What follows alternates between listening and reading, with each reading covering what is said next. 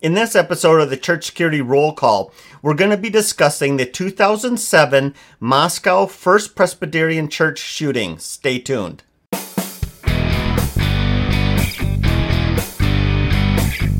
Hi, this is Chris with Sheepdog Church Security, and this is your Church Security Roll Call. Today we're going to be discussing the article, The 2007 Moscow First Presbyterian Church Shooting. If you'd like to read that article, go to our website, sheepdogchurchsecurity.net, and look under the News tab. So let's begin in the Bible as we always do. This verse is Ezekiel 3, verse 17, and it reads like this. Son of man, I have made thee a watchman unto the house of Israel. So this shooting that we're going to be talking about today occurred in Moscow, Idaho. And it occurred during off hours. And so the only person that was on the property was actually a caretaker. And so this creates a different dynamic for us. You know, a lot of times when we talk about active shooters, we're thinking, church is in session. People are there.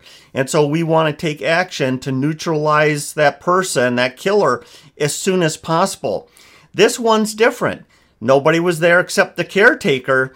And so it takes a different kind of solutions to solve this kind of problem. So that's what we're going to be discussing. Before I continue, we still have our active shooter checklist. If you want to get a copy of that, like I said, I have told you before, it's basically a checklist for your child care workers and anyone working in office that if there is an active killer situation, they have a little reminder that they can go through to make sure that they did everything they're supposed to do. So make sure you get a copy of that while you still can.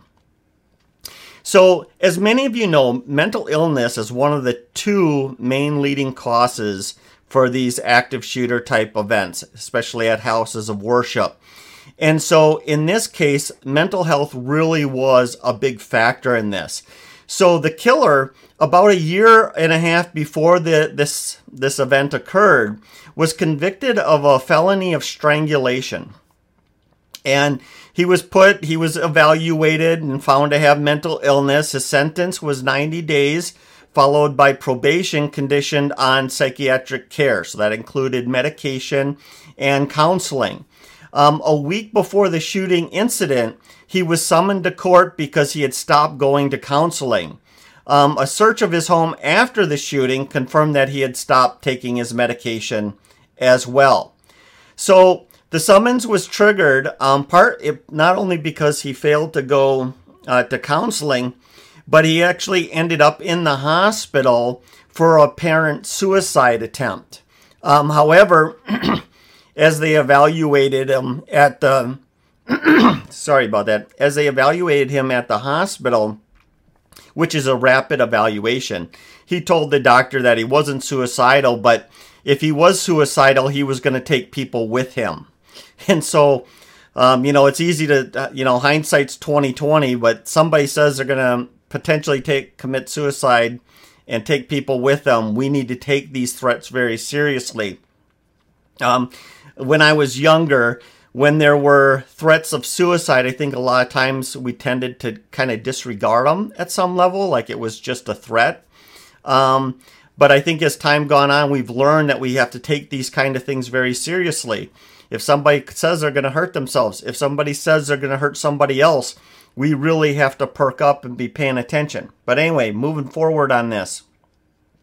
So his wife worked for and I'm going to say this county wrong, the Latah County Courthouse, which was across the street and down the street a little bit from the church.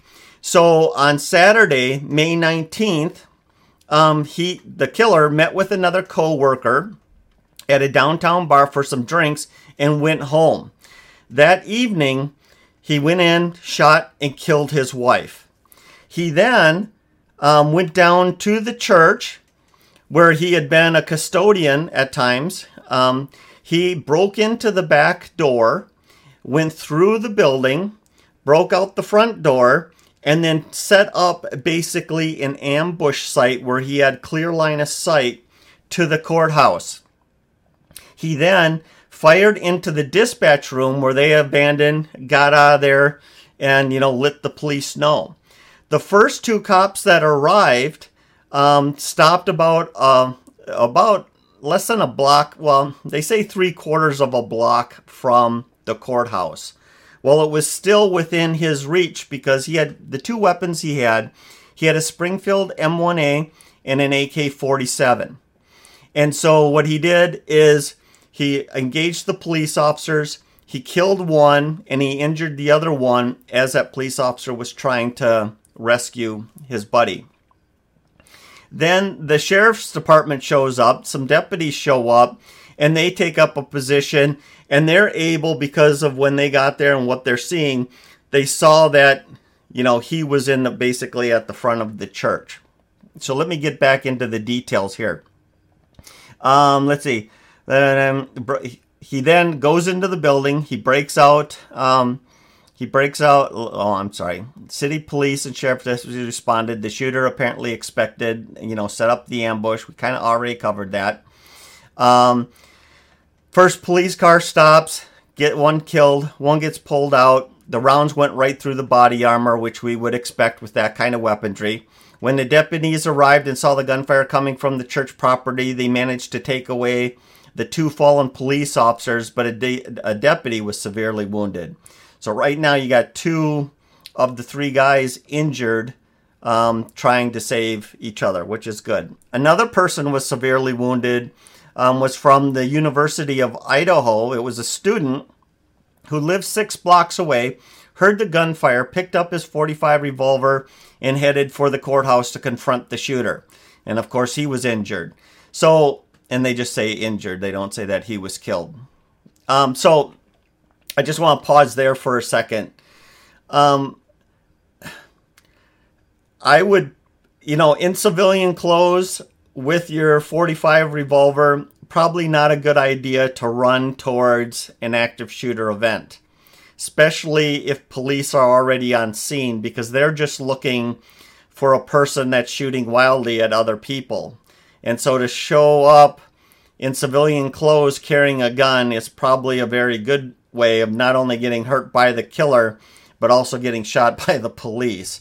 But anyway, I'm sure he was trying to be a hero. Didn't work out for him.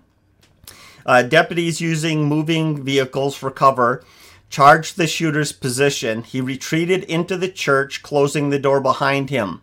Meanwhile, the caretaker was awakened by the sounds of the shooting, and he went to an office and called 911.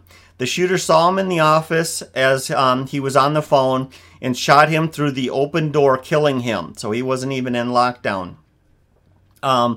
The killer then went into the sanctuary, sat in a pew with a rifle between his knees, and managed to shoot himself in the head not long after 1 a.m.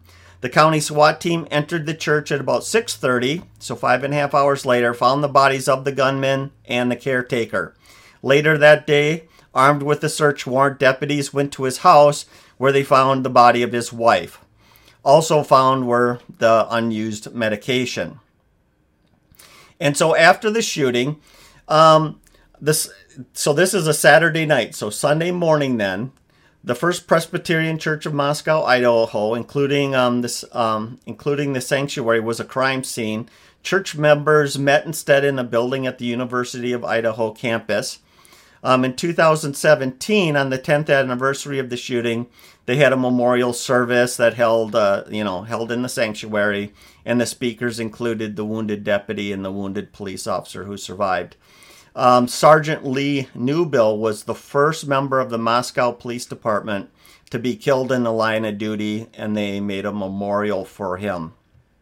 Other than that, as far as any sort of security stuff that they put on, the Presbyterian Church is certainly awakened to the need for safety and security. This is back in 2007. And so they've started to do things. However, in this in particular case, they keep a lot of this stuff, under wraps. It's not public information of what they're doing. And so, and that makes sense, right?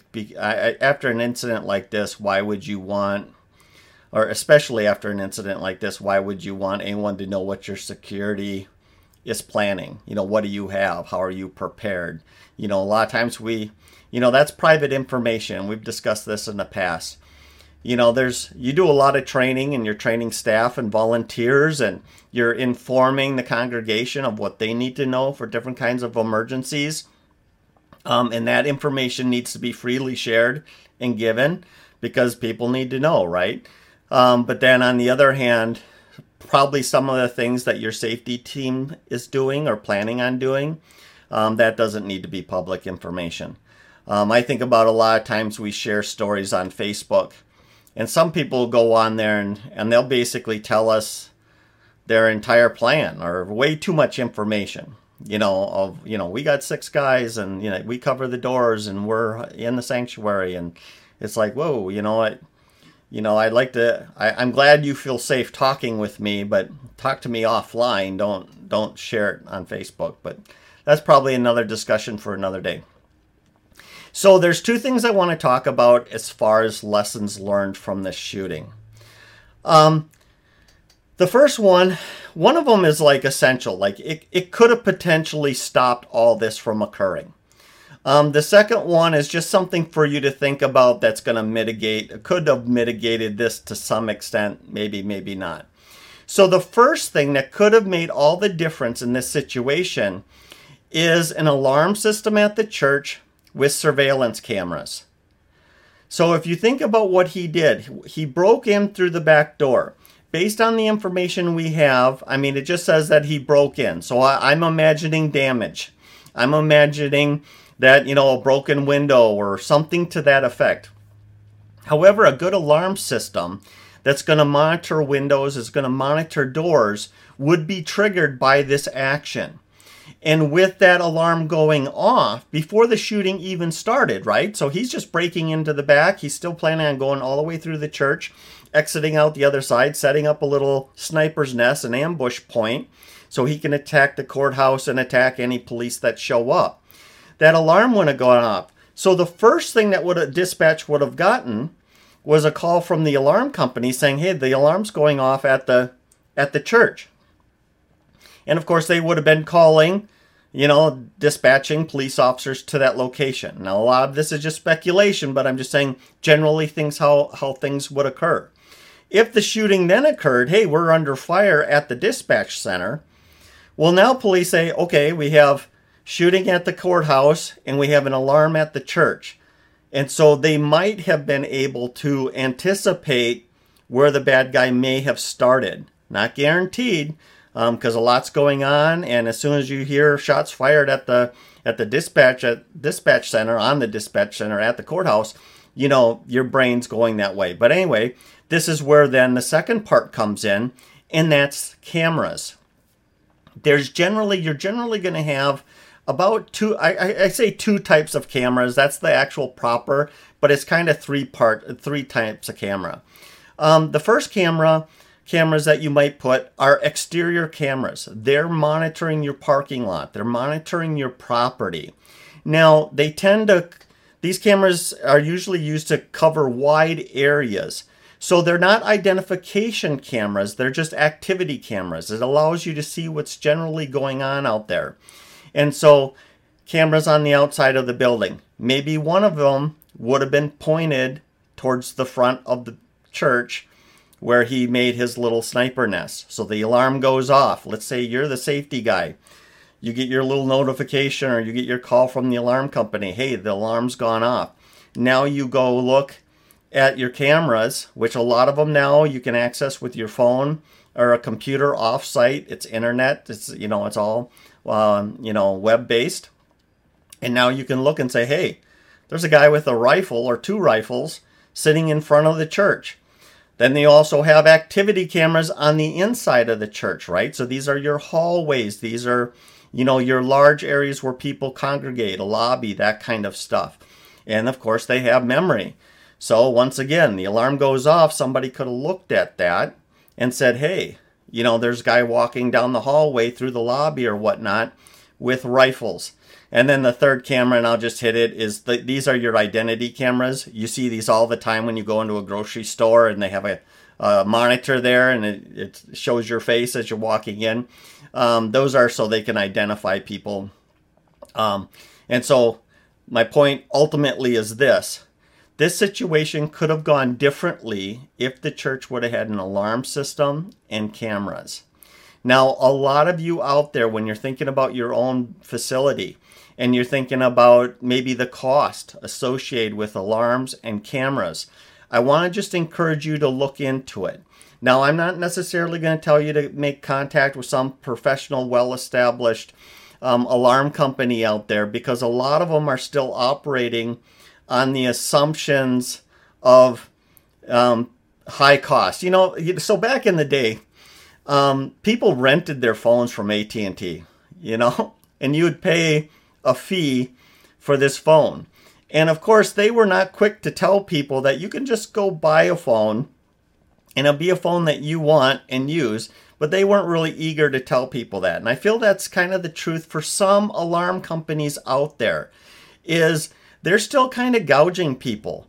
And you can buy a very good system, a very cheap system, and install it yourself, and it have all kinds of functionality. Now, I'm not necessarily telling you to buy this, but so I bought a Ring system for my home, and they have an alarm system, and I monitor, I put it on all the windows and the doors. And then I also bought some of their cameras. I got some exterior cameras, and I got some interior cameras. And I pay $10 a month for this monitoring. Meanwhile, my mom, who's quite a bit older than me, and her husband pay $100 a month for ADT. I pay $10. They pay $100. I have cameras. They don't have any cameras. So shop around, do your research, look at this kind of stuff. You're going to find solutions. Even if you bought Ring for the church, let's say it's a smaller building, maybe that's a workable solution. I don't know. You have to look into that. Even if you bought some of these cheap cameras or less expensive cameras at Radio Shack or Home Depot or whatever you got, you can buy these things and you just hook them up to your phone. And if it's nothing else, you can just look inside the church anytime you want. So there's options out there. Do your homework, look around. You're going to find some good deals out there, and you just have to figure out what's right. We're all in different stuff. Maybe if you're in a giant, huge church, maybe you pay the money to get somebody to come in and install the whole ball of wax and monitor it, and maybe that makes sense for you. Other than that, I just want to talk about, so the secondary, that would have potentially stopped it. Something, though, that we all should think about, because it can keep out the lower level riffraff, if you will, and that's just good doors and good locks. I think a lot of us, especially smaller churches, we really struggle with access control when it comes to our buildings. Maybe there's still keyed locks, and we've handed out keys after key after key after key. People have left the church, didn't return their key, and we've just been operating like that for a long period of time. It might be time to review that and really determine, hey, what's going to be the best possible access control system that we can have. Now, there's expensive ones that have fobs and key cards and all that kind of stuff. Some of them are a little simpler, where it's, it's just a keypad where you punch in a code. What's kind of superior about something like that is you can change the code, and you've locked out everybody who has the old code, right? So there's some less expensive options. Just, once again, do your homework and look for a way of just kind of locking that down.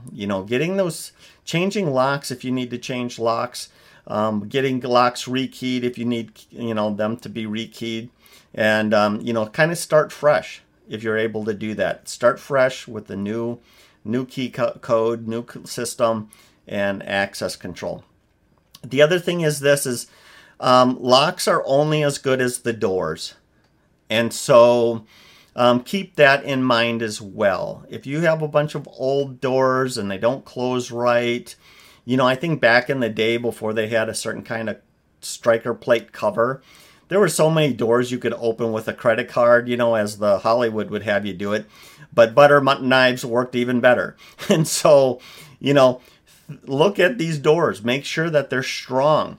Are the hinges in place? Is it a wood frame or is it a metal frame? And if you got screws going in, are they really just short to get through into the frame a little bit? Or are they longer where they're going into a stud? Same thing with the locks where the door closes, the threshold there. Is there something covering that little mechanism so people can't address the mechanism there? What's the space in there? Is it nice and tight? And so the door still opens and closes freely, but there's not a whole lot of working room in there to get tools. Look at these kind of things. We've talked about glazing before on windows and things to that effect. I guess ultimately the second bit is really just something we've talked about so many other times, and it's like, just walk around your church sometime and think like a criminal and say, how am I going to break into this church? How would I do it? And if your doors and locks are weak and they're weak and that you can just kick them in or whatever, then address that. Fix those kind of things. So that's basically it. Surveillance cameras and an alarm may have been able to stop this event, or at least get some really good information to law enforcement sooner than later. And then the final thing is we need to harden our targets. We need to harden our buildings a little bit from the easy ways of breaking in. Now, it could have been just glass in this killing situation. Maybe you just picked up a brick and threw it through the window and walked in through the opening. That's a potential. We can't stop everything. I mean, we're not building castles here.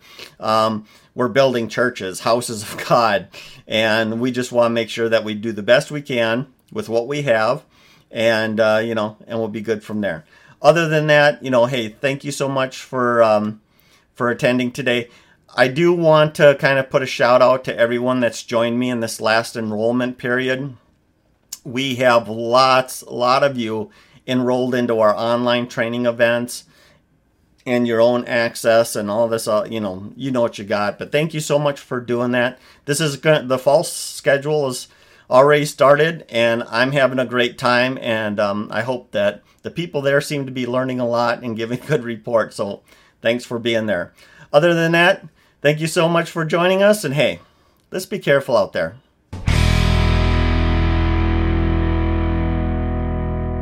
This program is made for informational purposes only and should not be taken as legal advice.